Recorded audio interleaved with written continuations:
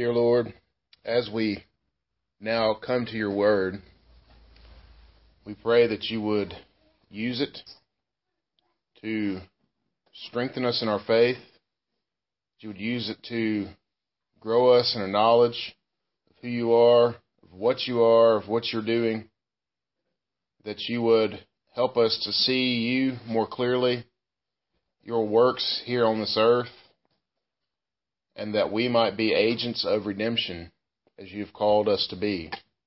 We cannot do that without the truth of your word, so open it to us even now. It's in Jesus' name we pray. Amen. So this morning, we're going to be in the book of John, chapter 5, verses 18 through 29. So you'll begin turning there. This week, as I was going through this passage,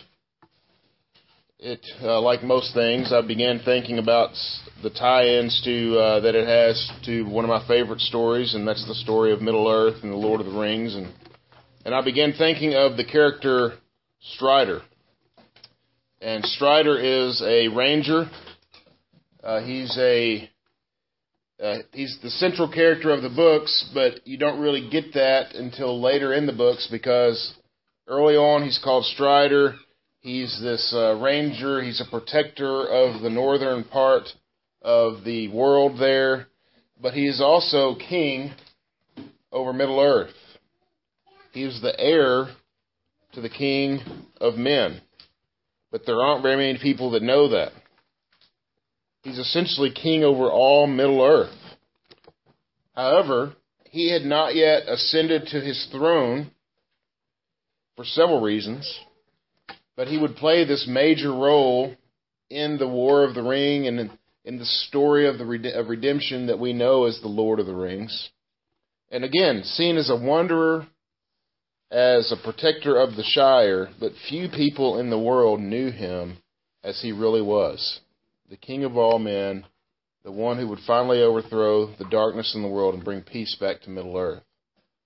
And so in much the same way, as we come to this passage about Jesus, Jesus is prophesied as the one who would come and bring order and peace and unity back to his creation, which had been and has been ravaged by sin and the fall of man. And again, much like Aragorn, not everyone sees Jesus as he really is. The Son of God, King of Kings, Lord of Lords. You know, I've seen a T-shirt, and I was in youth ministry for 10 years and saw lots of strange T-shirts. And one of them that I saw often was the T-shirt that said, "Jesus is my homeboy," on the front of it. And so to me, this is a perfect example of what I'm talking about. Even in the name of Christian T-shirts, if that's a thing, Jesus isn't one to be handled lightly. And what you do with him is the most important thing you can do in your life. And so to say that he's your homeboy is kind of missing the whole point. There is no life outside of Jesus. Not because he's your homeboy, but because he is God. And he alone can deliver you. So today we're going to spend some time looking at this passage that spells out very well who Jesus is, not as a person, but also who he is, or not just as a person, but also who he is by his nature. We can't simply take Jesus and say, well, I don't like all that theological mumbo-jumbo. I just want to know who he is. That's great. But what Jesus do you know? What do you know about Jesus? So today we're going to be looking at the Jesus of the Bible, the true Son of God. We'll consider 3 points in doing so. Jesus is the Son, or Jesus the Son is God.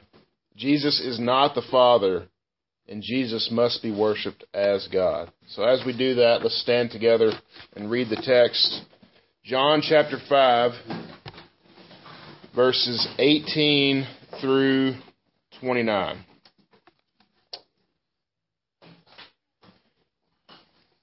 This is why the Jews were seeking all the more to kill him, because not only was he breaking the Sabbath, but he was even calling God his own Father, making himself equal with God. So Jesus said to them, "Truly, truly, I say to you, the Son can do nothing on his own accord, but only what he sees the Father doing. For whatever the Father does, that the Son does likewise. For the Father loves, and the Son shows him all that he himself is doing. And greater works than these he will show him, so that you may marvel. For as the Father raises the dead and gives them life, so also the Son gives life to whom he will. The Father judges no one, but has given all judgment to the Son, that all may honor the Son, just as they honor the Father. Whoever does not honor the Son does not honor the Father who sent him. Truly, truly, I say to you, whoever hears my word and believes him who sent me has eternal life. He does not come into judgment, but has passed from death to life. Truly, truly, I say to you, an hour is coming, and is now here, where the dead will hear the voice of the Son of God, and those who hear will live. For as the Father has life in himself, so he has granted the Son also to have life in himself. And he has given him authority to execute judgment, because he is the Son of Man. Do not marvel at this, for an hour is coming, when all who are in the tombs will hear his voice, and come out, those who have done good to the resurrection of life, and those who have done evil to the resurrection of judgment." Amen. This is God's word. You can have a seat. So the first point is Jesus the Son is God. Look there at verse 18. Very plain. The text makes it clear that to call yourself the Son of God is to equate yourself with God. This is what the people were upset with Jesus about. It wasn't that Jesus was saying these things and we have later attributed deity to him. Everyone who heard him speak believed that he was attributing deity to himself. He was even calling God his own Father, making himself equal with God. He says that he can only do what he sees the Father doing. And he does whatever the Father is doing. So think about that. He can only do what he sees the Father doing. And have you ever considered that? God is constantly working in the world. God is constantly working in our lives. But do we ever see what he is doing? We see things as we look back. We trace the steps of God, so to speak, in our own lives, and we can see what he's done as we look back.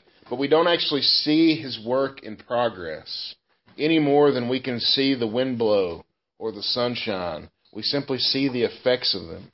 However, the text says that Jesus is privy to these things.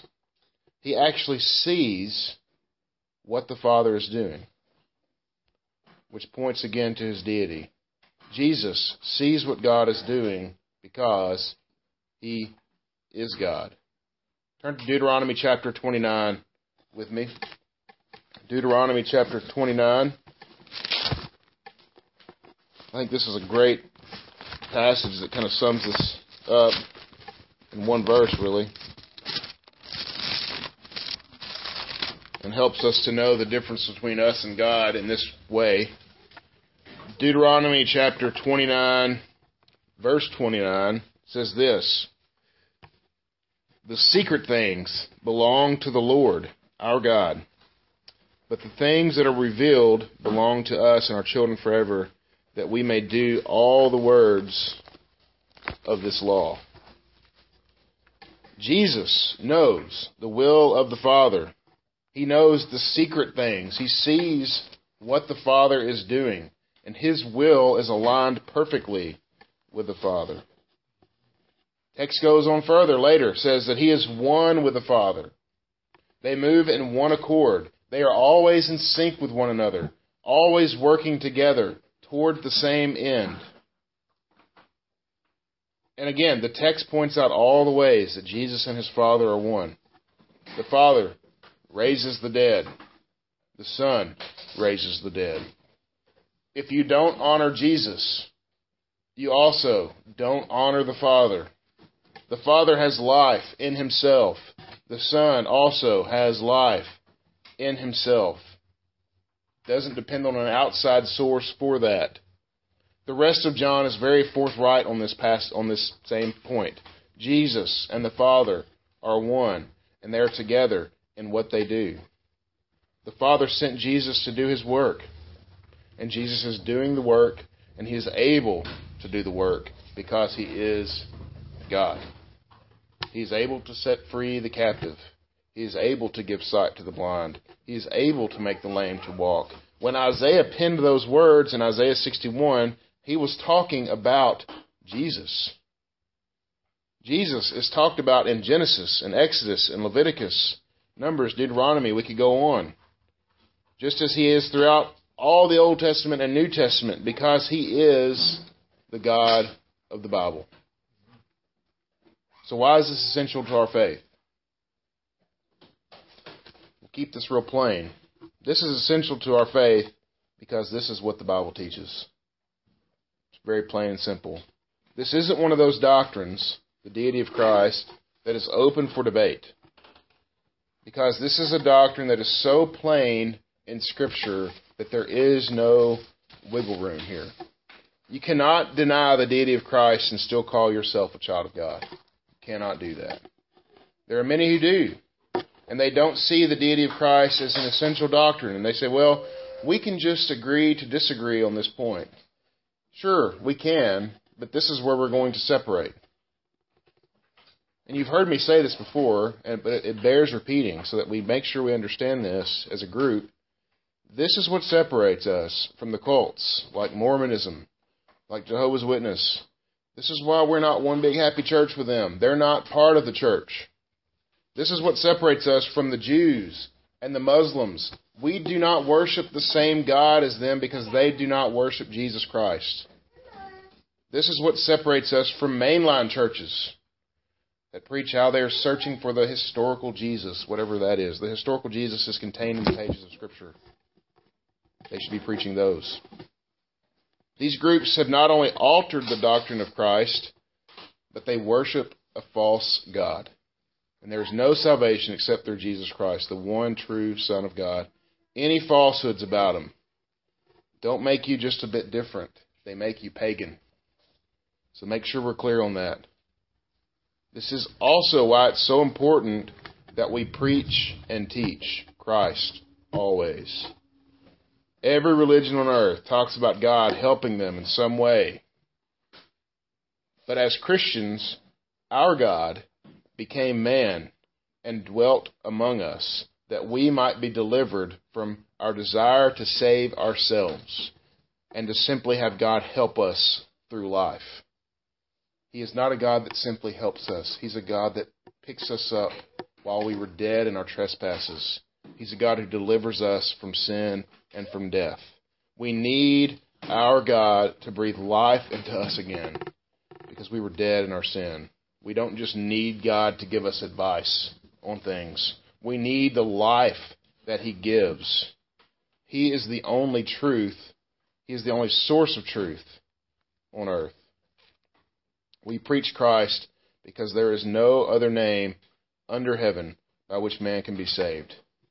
We are dying men and women preaching to dying men and women, and they need Jesus Christ. That is why we have to get it right.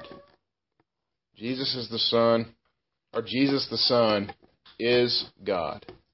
This is the plain teaching of Scripture. And to follow that up, the Son is not the Father. We need to make sure that we understand that Jesus is not the Father. And this is one of those areas that your friendly neighborhood Bible contradictions guy will often throw at you as an attack, because he feels like he's seeing something in Scripture that no Christian has ever thought about before. Maybe there's many that haven't thought through it, and that's the truth, but that they've never seen before, because Jesus talks about how He and the Father are doing things together, almost seeming like They're the same person. In John chapter 10, we'll read as we study that later, Jesus says, I and the Father are one. And it might be tempting for us to take a text like that and run around with it saying, see, Jesus and the Father are the same person. Well, there's a whole group of people that will do just that. And they call themselves oneness. And oneness meaning like they believe that God is one person in kind of these three manifestations, the Father, the Son, the Holy Spirit. And they feel like they found some kind of new life in Scripture. Well, this is nothing new. It's a heresy as old as the church is. We read the Nicene Creed this morning. Those men who met in 325 AD, that's what they met about. The deity of Christ, the nature of God. The problem with this doctrine is the overwhelming weight of Scripture suggests that the Father, the Son, the Holy Spirit are all distinct persons, each with a particular role in creation and providence and in redemption. There's ample evidence here in this passage alone. We see a relationship between the Father and the Son. Them loving one another and the Son doing what he sees the Father doing. You see this kind of relationship with them. But you also see the Father giving a particular role to the Son, which means a few things. First, they can't be the same because the Father isn't now doing a thing that he gave the Son the authority to do. He has given all judgment to the Son, is what the text tells us. The Son has been made the judge under the authority of the Father. Second, you see that the Son is in submission to the Father, now doing the will of the Father willingly. Not because the Son is somehow less than God. He's not less than God the Father, or less powerful, or less able, but because this is the role that he has taken, being subject to the Father for all eternity. So again, the Son is not the Father. They are two distinct persons. And along with the Holy Spirit, they are all God. And understand this to be a difficult doctrine to wrap your head around, and that's okay. It's okay to struggle with the doctrine. It's okay to wrestle with the doctrine. If you're not wrestling with it, you probably think that you probably have simplified it too much. It's a good thing to wrestle with this kind of truth and understand it deeply, because God is inexhaustible. He's eternal, and so we can't possibly exhaust the depth of a doctrine like this. However, because of that, this isn't one that we should neglect, because it's at the heart of everything that we hold dear as believers. It's at the heart of our views of creation. As we see the Father, the Son, and the Holy Spirit present in the opening chapter of Genesis, right there at the beginning. It's at the heart of our view of providence. Providence, God's governing of all things. The Father governs, the Son intercedes for his people. The Holy Spirit proceeds both from the Father and the Son doing their work. And our views of redemption are incomplete without a right view of the Trinity. We need to understand the role of the Father as he forgives, the role of the Son as he satisfies the Father's wrath, the Holy Spirit as he quickens the hearts of men dead in their trespasses and their sins. Sadly, the church has fallen away from teaching this doctrine. Not because it doesn't believe it, or at least in word. They would say, yes, we believe in the Trinity, but because many view it as too theological or too deep or too serious. There's no need to get all theological. What I heard one person said to me recently in a Facebook post. There's no need to get all theological on me. Why not? We need to be theological. We need to think deeply about our faith. Because here, in this book of John, the book that is written for unbelievers originally, and the book that is so often recommended to new believers as an entryway into biblical study because of its ease of reading and its ease of use, right here in the book of John, we have a full display of the relationship between the Father and the Son and the Holy Spirit and all of the complexities within. So why would we neglect it? Why would we put it down if this is the book that we put on display and say, this is the one you should read as a new Christian? This is the one that you should read as a gospel of Jesus.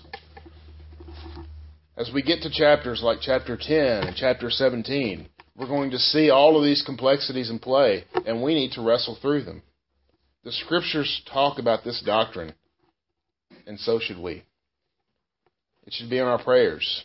It should be in our Bible studies, in our conversations, because to misrepresent the nature of God is to build an idol, which we all want to do anyway. And so we have to be careful. The Scriptures obviously teach this doctrine from the first 3 verses onward.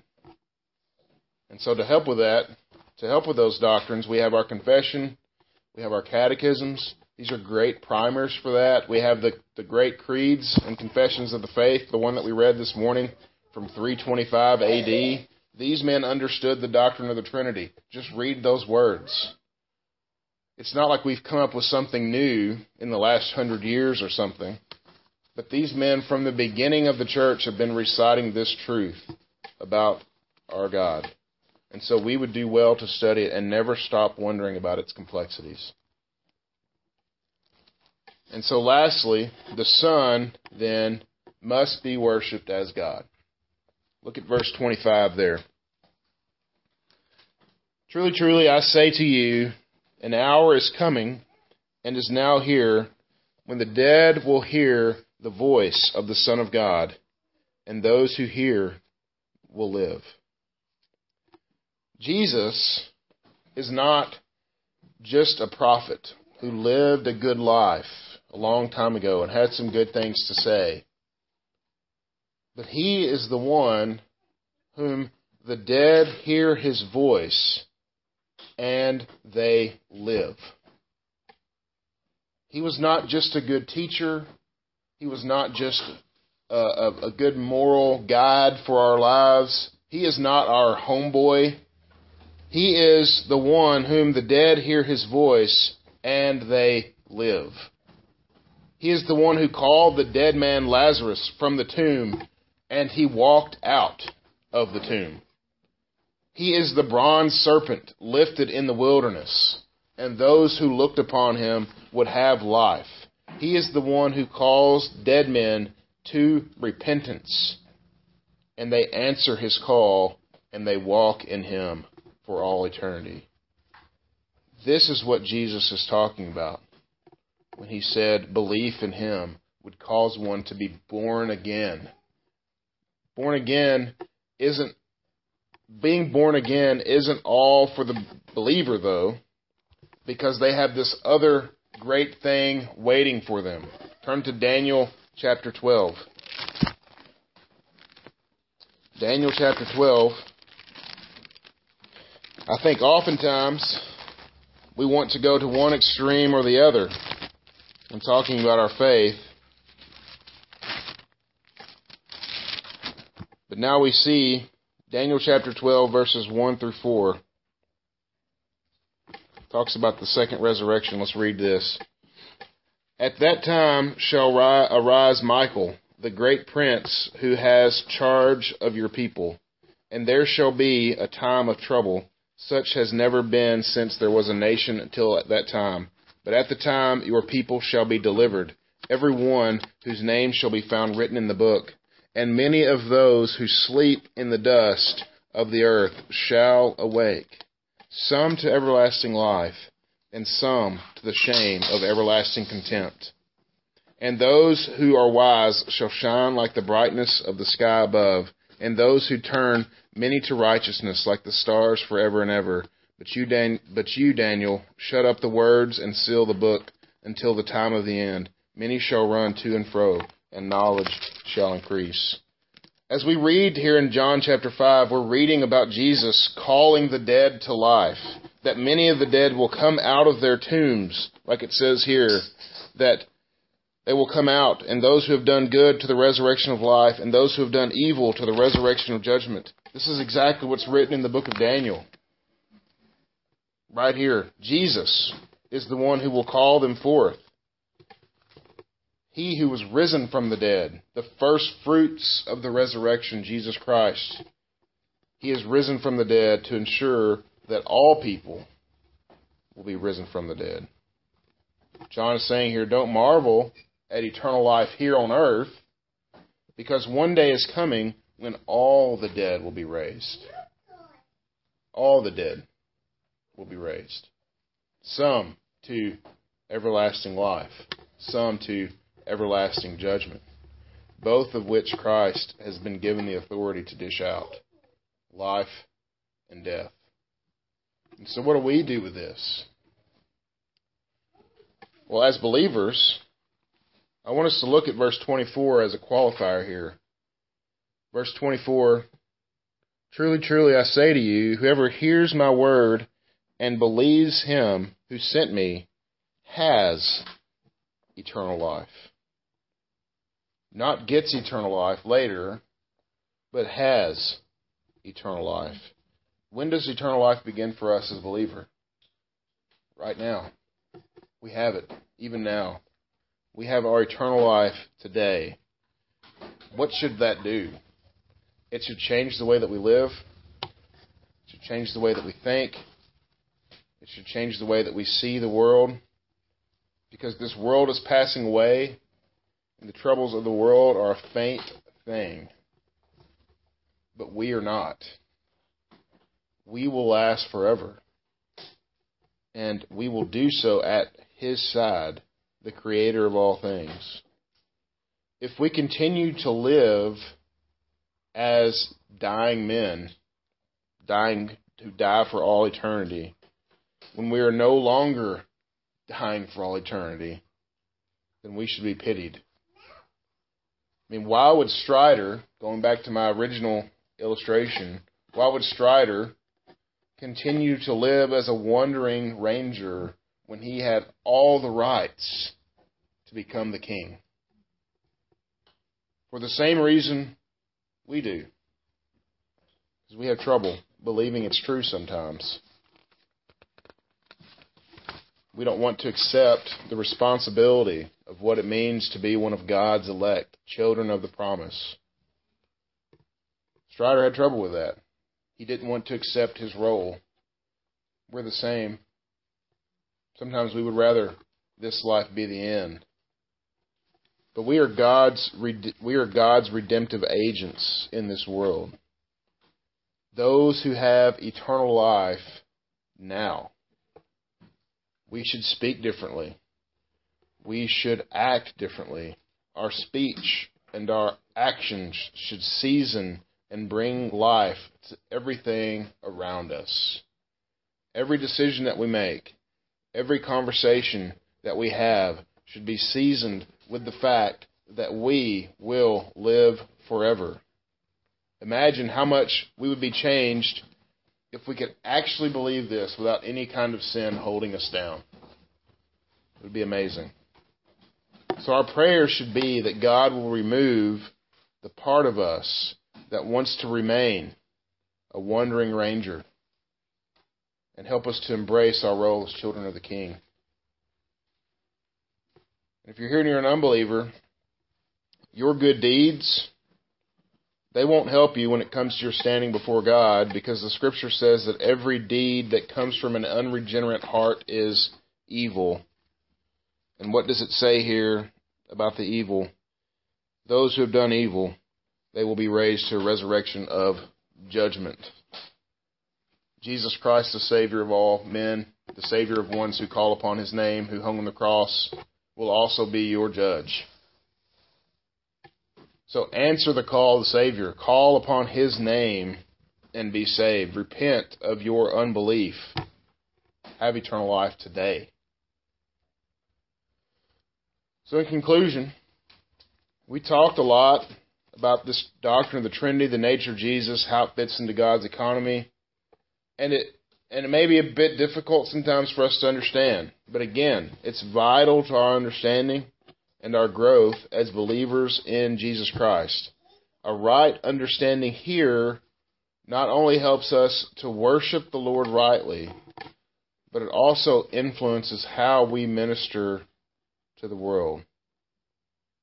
So our prayer should be for the Lord to help us to that end, to help us to worship Jesus as the one true God, the one that we find in the pages of Scripture. So let's go to Him in prayer.